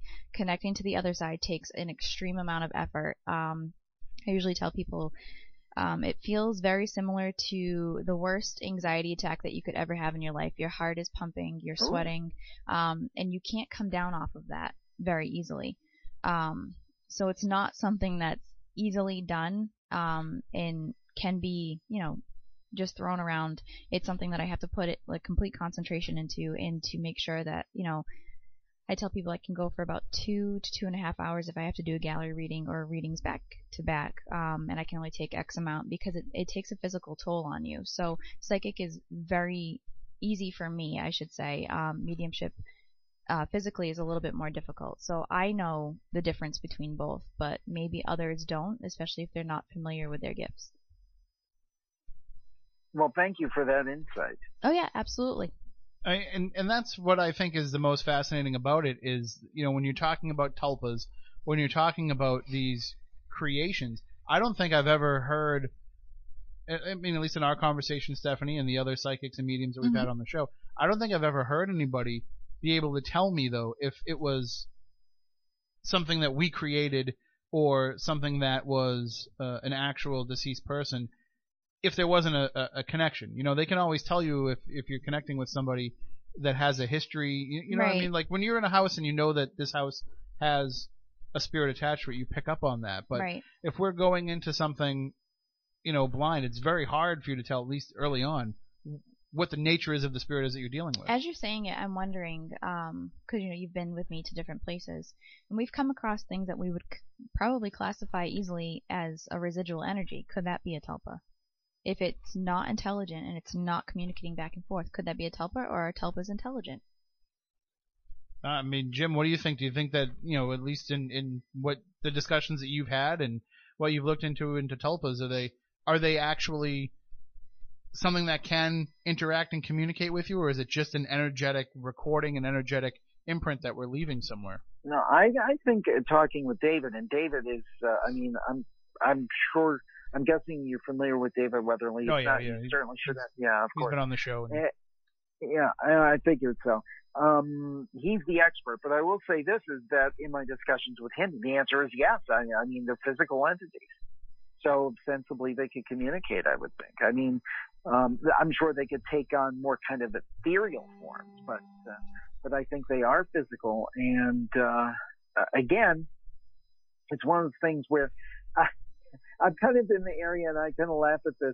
I'm kind of like the guy who knows a little bit about a lot of different things.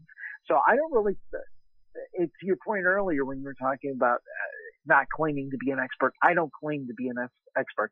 Certainly I've developed opinions over the years, but I defer to these heavy duty researchers who really know their subjects. So I'm really one of those generalists. I know a little bit about a lot of this stuff.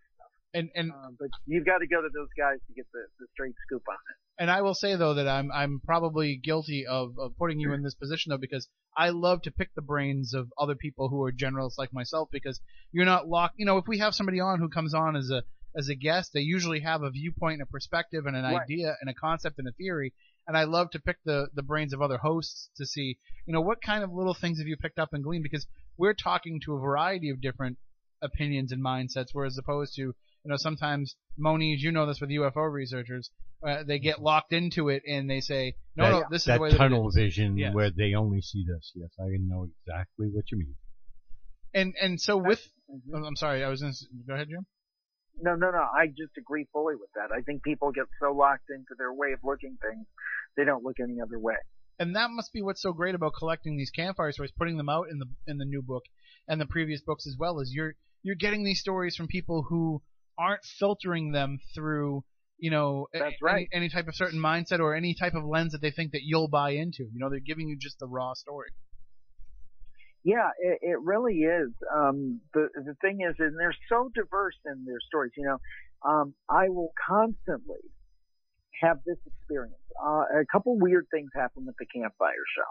One of the weird things is I'll go into a story and say, okay, let's say that Betty from New Jersey's calling, and I get her on the line. I'm like, she's going to tell me a story like so many other stories I've heard, and she'll floor me with something totally out of the left field that I'd never heard before. So there's always new and exciting content and stories and things that are unique. There's always something new. It feels like I've been doing this a long, long time, and there's always something new and unique. And here's the other weird thing that happens on the show. And this, maybe this is kind of meta, but this might even be kind of paranormal too. So on a typical night, I'll take 7 or 8 calls from different people and record their stories, and then I assemble it later for a show. Usually there's no rhyme or reason. I don't say I'm going to do calls on this date about UFOs, or this date about visits from loved ones, or this date about shadow people. I just call in with whatever your story is. Whatever it is, I'm glad to accept it and share it. And I'll find many nights I'll have 3 or 4 calls about similar things. Like the show almost wants to produce itself. Mhm.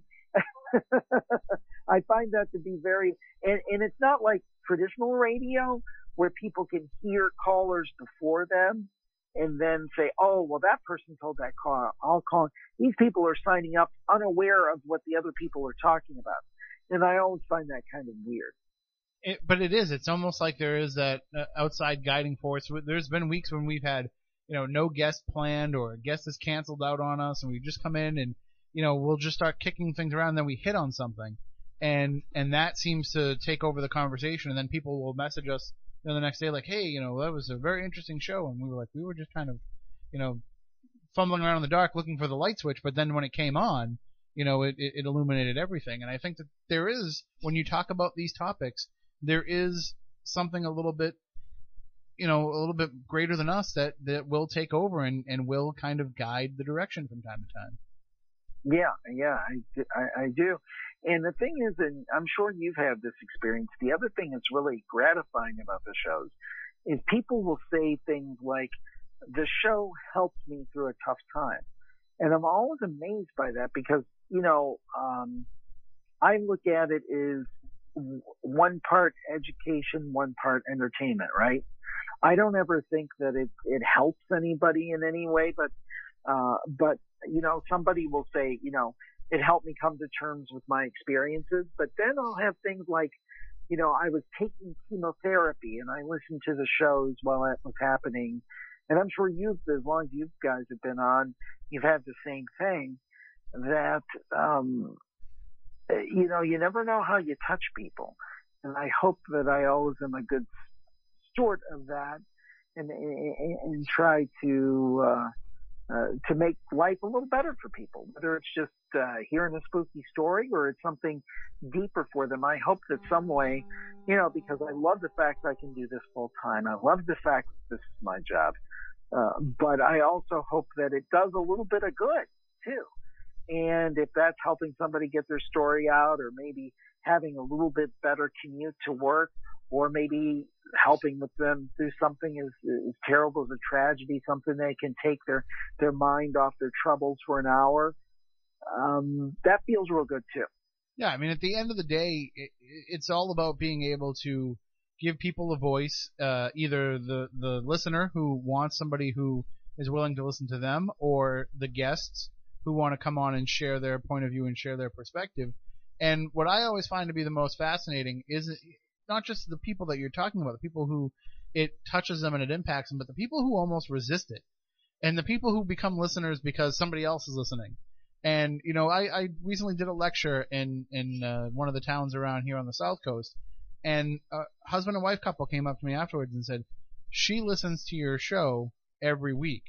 And then the wife looked at me and said, well, he listens too, but he doesn't believe it. And he just looked at me and he goes, no, I told her at the beginning I didn't believe it. I believe it now. Oh, that's cool. And that's what matters, because it's somebody who said, never went out and pursued this, never had an experience, but just was convinced by listening to other people share their stories, whether it be guests or callers, to say, okay, listen, if this many people are having these experiences, then I have to put something into it. And that's what the people who listen to your show and the people who read your books will be able to come away from with it, is to say, wait a minute, these stories, as fantastic as they seem, the people that are having these things happen to them seem pretty normal. Yeah.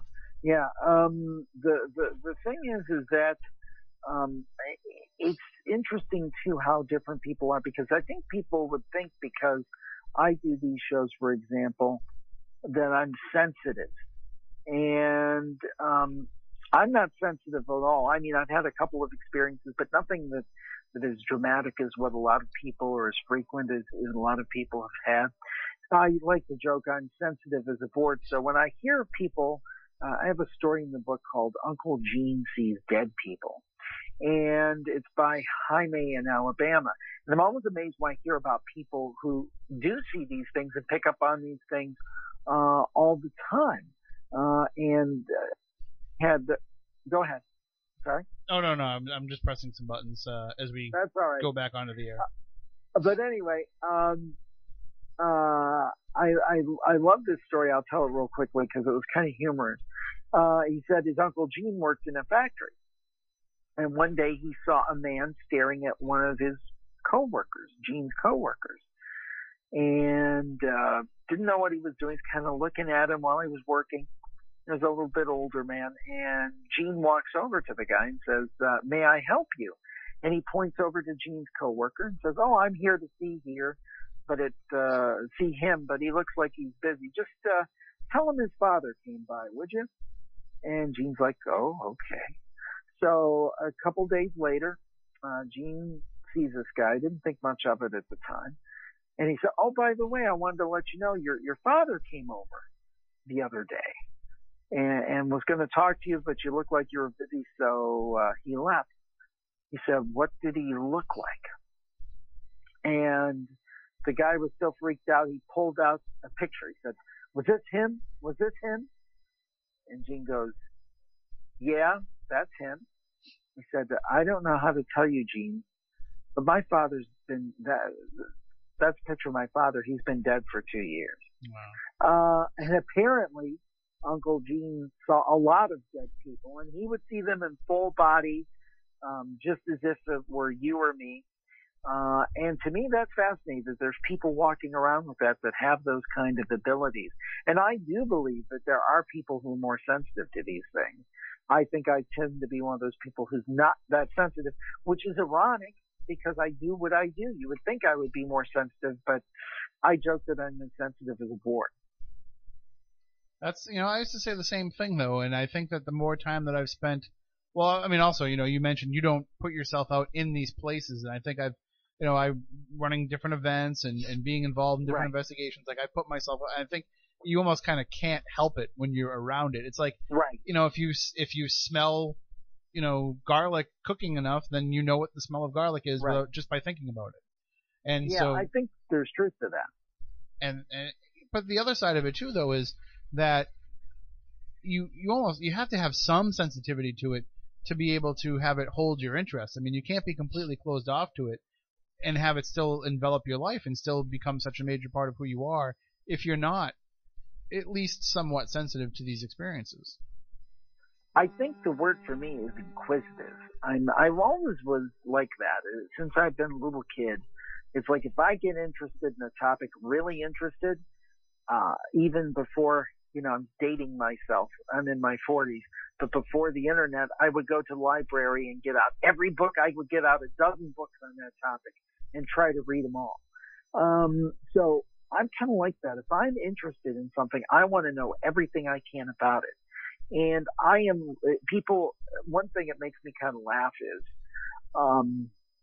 people say, "Oh boy, you were smart to get on this paranormal craze, and that was a good business move." And I kind of laugh at that because I'm like, boy, I must have really been good, because when I was 7 years old, I was like, couldn't wait every week until Leonard Nimoy came on into Search of, and I was reading Charles Berlitz, like books on the Bermuda Triangle when I was in grade school. Boy, I must have really been smart business-wise because I was doing it way back then. So I just was born with an interest in this. And I also think that it also went back to my family, and maybe some way this kind of inspired the Campfire. There are a couple great supernatural stories in my family. My dad had them both. One was with my late mom, and she swore by the story too. They had gone to, this was when I was a little baby, and they had dropped me off at my grandparents. They were actually out of state and visiting with my grandparents. So I was staying with the grandparents. They went off to this secluded area. I don't want to know why. Right. But anyway, it was back in the sticks, and they were parked. My dad said they saw a large flash in the sky, and then he turned, and there was a man in what he called a welding mask who held his hand up. And then at that point, my dad said, "We're going to get the H out of here." And he spun out. He had a big 68 LeSabre, and he was tooling down these old dirt roads. And then my mom said they saw the biggest birds on the side of the hill coming out of this place that she ever saw in her life, that had this huge wingspan. And you have to know, well, my dad's still with us, thankfully. He was a steel worker. salt of the earth kind of guy. Did not sleep with a pyramid under the bed. Didn't know anything about chakras. Nothing like that. And my mom, who has passed, but was much the same way. And they swore to it. They've sworn to it every day since then. I mean, my mom, until she passed, always told the story. My dad told the story, and it was virtually identical. And then he had another great ghost story that happened with he and my uncle. And maybe hearing those stories as a real little kid kind of made me more sensitive and fascinated into it. I often wonder if that's the case, if that kind of got me started on the road to this kind of most unusual career. You mentioned the beginning of the craze, and you mentioned Berlitz, and I remember walking into a flea market a couple of years ago, and they had a hardcover of the Bermuda Triangle book, and it was $75 for this beat up hardcover book. And I was like, I remember getting that same exact book, and probably the same exact, it might even have been the exact same book that I had, and right. I got it at a yard sale for 50 cents. Right. Back in the late 80s, early 90s, and now because now it's a collector's item. Yeah. Exactly. Well, the internet helps with that too. I must have thrown away because I used to go to yard sales and collect all kinds of old books, and I must have thrown away hundreds of books that now would, go for $300 or $400 online that you just can't find anywhere. These great colonial ghost stories and all that kind of stuff. Oh, I wish I had kept that stuff. We all have regrets like that. Well, the good thing though is that if people want to get some books right now that they can read and enjoy, they can get all the campfire stories. If you go to JimHarold.com, or if you go to Amazon, you can just look up the books. The entire True Ghost Stories series is all right there for you to buy. You can get it right on your Kindle, which I think is, talking about the technology that's evolved over the years, I think that's the best, because people who are still on the fence about reading about this stuff, they can download it on their Kindle and sit in a public place and read it, and nobody's going to come up to you and be like, why are you reading that stuff? Yeah, also there's the economics of it. I mean, you can get each of my Kindle books for $2.99. Mm-hmm. So you could literally get the whole collection for like $15, which is like 350 stories. So if you're really into this, and the thing is that if you're into true stories that have happened to real people, I think they're pretty good. I mean, we've done well with them. They've been, each one of them at a different time or another has been a Kindle #1 bestseller. And we keep doing them because people keep buying them and say that they want more. So we're going to keep on keeping on. Now with all the different podcasts that you have out, you have different things that you put out, different special projects, different regular projects. They can get it all through JimHarold.com, and they can subscribe there and get access to everything that you've ever done. Yeah. Basically the way it works, I have the Paranormal Podcast and Jim Harold's Campfire, and those are the free shows, and you can get the most recent 90 days of content absolutely free, never have to pay a penny. You can get that from here until I stop doing the shows, which is hopefully many, many years from now. If you listen to all, 25 free shows or whatever's up there, and you say, boy, I really like this stuff, I'd like to get, 1,100 more, 1,200 more shows like that, then you can check out my Plus Club, and you go to JimHarold.com, it'll be obvious how to get to my Plus Club. And there you can get, again, over 1,200 shows, including the Archive of the Campfire, the Archive of Paranormal Podcast, a bunch of exclusive shows that have never been free. But I always recommend, if you've never heard of me or my podcast, don't even worry about that paid stuff. Just if you want to pick up a Kindle book, great. And then listen to the free podcast at JimHarold.com. You can find it on iTunes, Stitcher Radio, iHeartRadio, Spotify, wherever fine podcasts are heard. I'm going to put you on the spot a little bit here, and I know it's like trying to pick a favorite child, but going back and looking at all the shows that you've done, all the people that you've had the access to talk to, who was somebody that was, a great get in your mind, somebody that you couldn't wait to talk to, and who was somebody that you kind of came away with thinking you could talk to them, forever? My favorite guest, and this is tough to do, is Brad Steiger. This guy has been doing this longer. People aren't familiar. They should be. He's been writing on this stuff since the 50s and 60s. I believe he's in his 70s now. just has he has a great manner of speaking, and he's a great storyteller. But he's seen it all. He's written about it all. He continues to write, and just somebody I could just sit and talk about this stuff for hours, because he's you can mention anything and he knows it, and he's covered. I love, some people are very siloed. There's like, oh, I'm just interested in UFOs, or I'm just interested in ghosts, or I'm just interested in cryptids. I'm a big tent guy. I'm interested in all this stuff. Some more than others, but I'm interested in all of it. And Brad is like that, and he is a legend. And just to get the opportunity to interview him once was an honor, let alone probably at least half a dozen times over the years.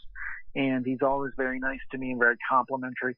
So that's a great relationship and a great honor. So I guess he probably has to be my favorite guest of all time, but there's been a lot of great guests, and I really enjoy getting to talk to Ben Mesrick. That was an honor. I mean, he's one of the top authors in America today in any genre, and really heartening to see somebody like that on the New York Times bestseller list, who is taking notice of the UFO phenomenon and saying, hey, we need to take this seriously. It's not just something to laugh at on the 6 o'clock news and play X-Files music. So that was I would say that was a great guest. I think I was the first person to interview him on that book, and he was on CBS This Morning and the Today Show, and to be the first, just coincidentally the first person to interview them on that was pretty cool. I can tell you that really the whole reason I wanted to start doing this is so that I could geek out and talk to some people that I've always wanted to talk to. Hey. The crew can tell you, like, there was, you can tell, like, when we have Jim Mars on the show, like, I come in and I'm like, great. I'm like, oh my God, we could talk to Jim Mars tonight, and R. Gary Patterson, who I will just, I don't even ask questions. I just have him tell stories. Fantastic.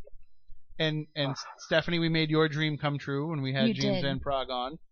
And we need to do that again. And it turned into you studying under him, so it worked out well. Yes, it did. I talked to James Van Praagh. He was, everybody you've mentioned are like some of the best guests. R. Gary Patterson, I just had him on recently. Richard Sirrett had referred him because they were doing a thing up in Toronto.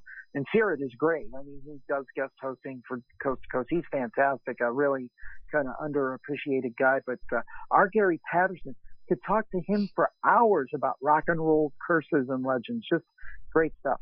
And that's what it's all about. It's all about being able to sit here and learn and be entertained, and hopefully that the audience enjoys that ride as well. And it seems like your audience certainly does. And it seems like it's growing every day. More and more people are looking for this and trying to find more information. All they do is type in paranormal podcast into Google, and what comes up? The Paranormal Podcast, and then they find all your other work as well.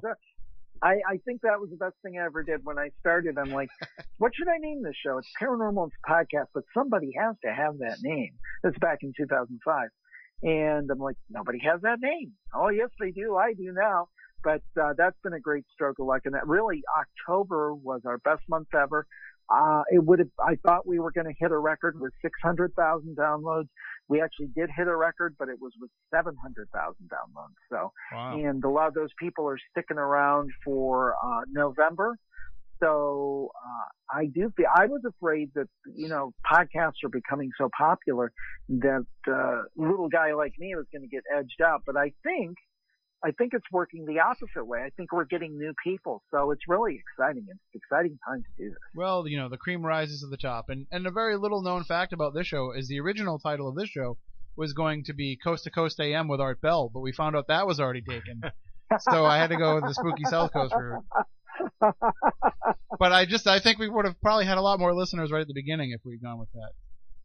Maybe a few more lawsuits as well. They were all lawyers. I think that would have helped. Well, Jim, thank you so much for joining us, and thank you for keeping the perspective that you have for all these years, and making sure that when people are learning about this, that they also understand, it's also about just getting together and talking and conversing and keeping the subject going, and sometimes we'll find the answers, and sometimes it's better if we don't. That's true, and I want to congratulate you guys on going for so many years too, and it's just great to see people like you guys, and I hope to me to some extent we stick with it, we keep with it because we really love it. It's not just about money or whatever. It's about really being interested in stuff, and it's good to see that there's people out there who are genuinely interested in it and are in it for the long haul. And it's also good to know that if it ever all goes away, we can always just talk to each other, Jim. Exactly. All right. Well, thank you very much for joining us, and you have a great night. You too. Thanks. Bye. That is Jim Harold. He is the host of the Paranormal Podcast, Campfire Stories, many other podcasts, all available for you at jimharold.com, and of course all of his books as well. See, guys, I like talking to other hosts. I like talking to other people who kind of take a smorgasbord of the paranormal and of the subject matter.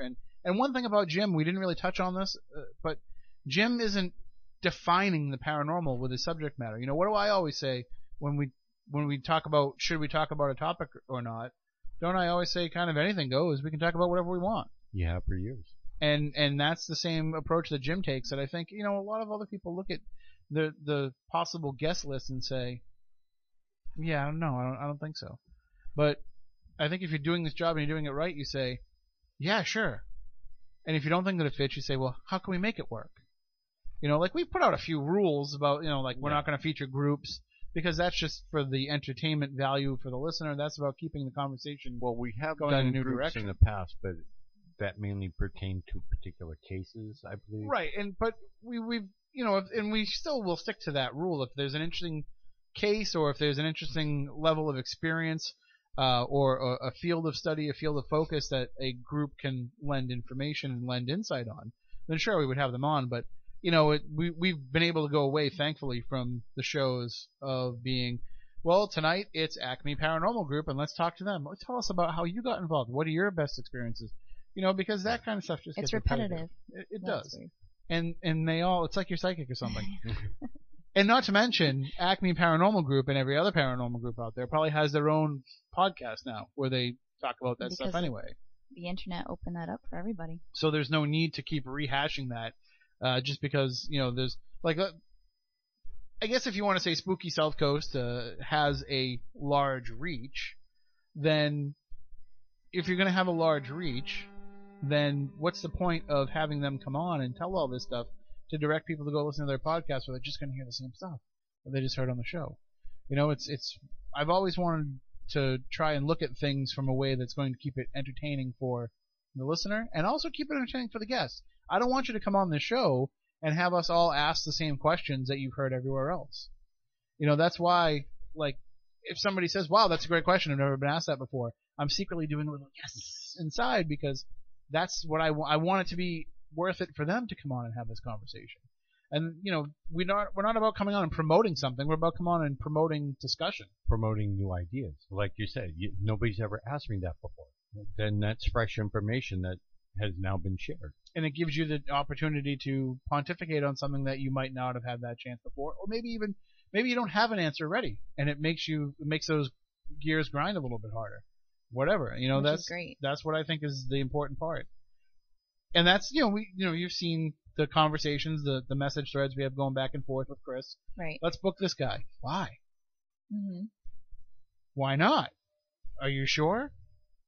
But that's the challenge of it. The challenge of it is like, I think I have to admit that there's one coming up that I may have questioned. Which one was that? The 17th. Is that the big guy? Yeah. Oh, see, no. You're going to have so much fun that night, I promise. Think so? I haven't even looked up anything on the guy. Seriously? We're just going in blind? Yep, we're just going in blind. Awesome. I don't even want to know. Those turn out to be sometimes our best shows. You're going to like this one. We'll tell you off air who it's going to be. Well, actually, I mean, it's booked, right? It's booked. You tell me. Is it booked? Chris said it was booked, so... Are we sure it's booked? We're talking about the 17th of December. Yep. Just prior to Christmas. We're going to have the birthday boy himself on Spooky South. We're going to talk to Jesus. Okay. We have booked Jesus Christ for Spooky South Coast. Yep. The reincarnated Jesus Christ. He is back. I'm sorry, I should not say reincarnated. That's incorrect. The resurrected Jesus Christ will be on Spooky South Coast. Those are two very different R words. They are. that's my own. Resurrected. But I thought he ascended, so wouldn't he technically return? No, he did resurrect. Well, but then ascended. Right. So Is he the I don't resurrecting? know what's happening. He is back like John Wick. He is coming back with a vengeance. He is coming back to, I don't know exactly why he's back, but You just have to promise that there will be no raptures that night. so you don't want me to play the Blondie song? No, and I'm not drinking the special Kool-Aid. Good. Oh, we were gonna have the purple Kool-Aid. We were all gonna wear our Nikes, our purple Nikes. We were all gonna come in ready to go. What is happening? No, we're going to have Jesus Christ on the show, Okay. and I'm sure we will get angry phone calls. I hope Yep. there better not be a college football. If there is that night, I think that it's the law that if it's Jesus, you have to circumvent the football and you have to broadcast over that, right? Matt Costa, you went to school for this stuff. You would know better than I. You're the only Is it an professional in the FCC? room. Is it an FCC law? Is it one of the bylaws, Article 14, subsection Right. C, paragraph Yep. D, that if Jesus Christ wants airtime on the radio, we don't have to play the football unless it's Notre Dame? I think it's fine. Yeah. Okay. I'm Alright. sure he can just, whip up a lightning bolt and. No, let's not. Let's hope not, because right now it could be like they're mocking me. Now, No. if I recall correctly about rules of airtime, now doesn't the coming devil get equal airtime? We're not in equal time season. Is it coming I in think. or is he over the? No, it'll be over the phone. Well, listen, I'm crazy. I'm not that crazy. Although we have had Jesus in the studio, just Fairhaven Jesus. So what I heard was we have to have Satan on this. I think he sent me a friend request on Facebook earlier. So I don't know if we'll be booking him or not, but All joking aside, we keep things interesting. And obviously we are giving everybody an equal opportunity to come and share their story. So it may or may not get interesting. and if it's ever if it goes bad, it's on I guess me more than anybody. Yep. Because I'll be the main questioner, and also I'm the one that pushed for it. So Right? if it goes bad, I'll take the blame. But also, just breaking down the fourth wall a little bit for the listener, we have to keep things interesting for us too. Right. We have to be invested and interested in the topic. And there's some nights that we come in here and I'm like, I don't even know where we're going to go with this tonight. Right. But not in a way no. of I have no idea where this is going to go. Those nights are exciting. But sometimes you come in and you look at the daunting task of, we're going to cover this topic for 2 hours, and I hope that we can stretch it for that long. Right. But there's other nights when you just walk in and you're like, how are we going to cover all this stuff in 2 hours? Yeah. And, we could be walking into a time bomb that's going to blow up on our face 15 minutes into the interview, aka Commander Sanicido Part 2. I'm gonna say, Yeah. has Or- that happened? Or we could be walking into something that we come away with saying, what just happened? I don't know, but it was awesome.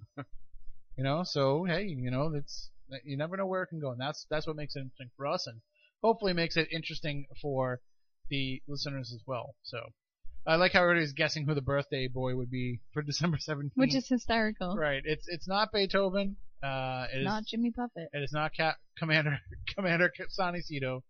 And it's not Isaac Newton. If it was Jimmy Buffett, that's.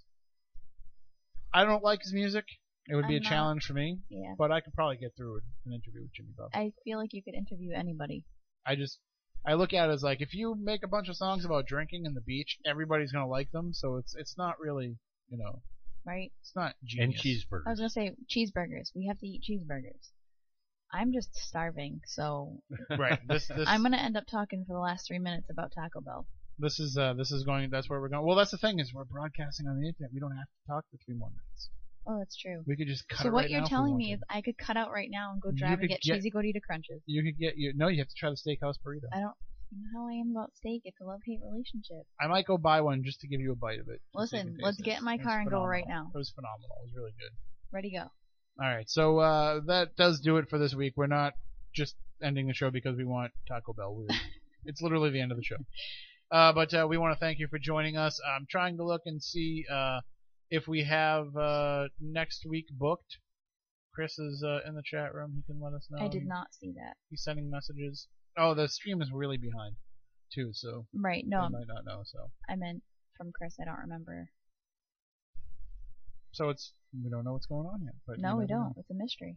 And so we'll be back next Saturday night. I believe we'll be over the radio, and hopefully that will help. Matt, you think that it was the weather that was playing havoc with the stream tonight?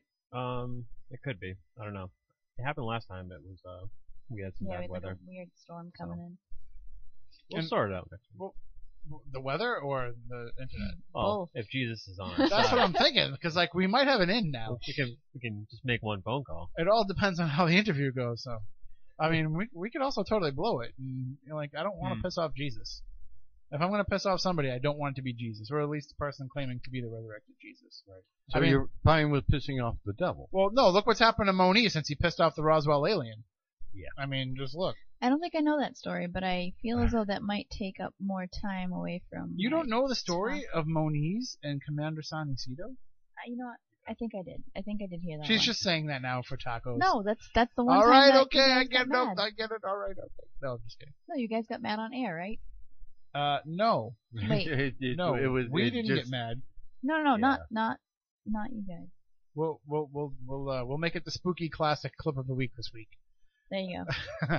All right, so definitely download the Android app, the iPhone app. I saw Matt is in development. As soon as Matt can figure out this weird language that is Apple. Right. But the Android app is there for you to download for free to check out the show. You can also subscribe to us on YouTube. Follow us across all social media: Facebook, Twitter, Instagram. We're on all of it. I think after tonight we have an Ashley Madison account too. I don't know if that's true or not. But you can probably find. You'll see me there in a very revealing outfit. So you can check out the show across a variety of platforms and formats. So make sure that you do that. Follow along with us, and we will be back next Saturday night. So until then, for Matt, for Stephanie, for Chris, I'm Tim. We want you all to stay spooktacular.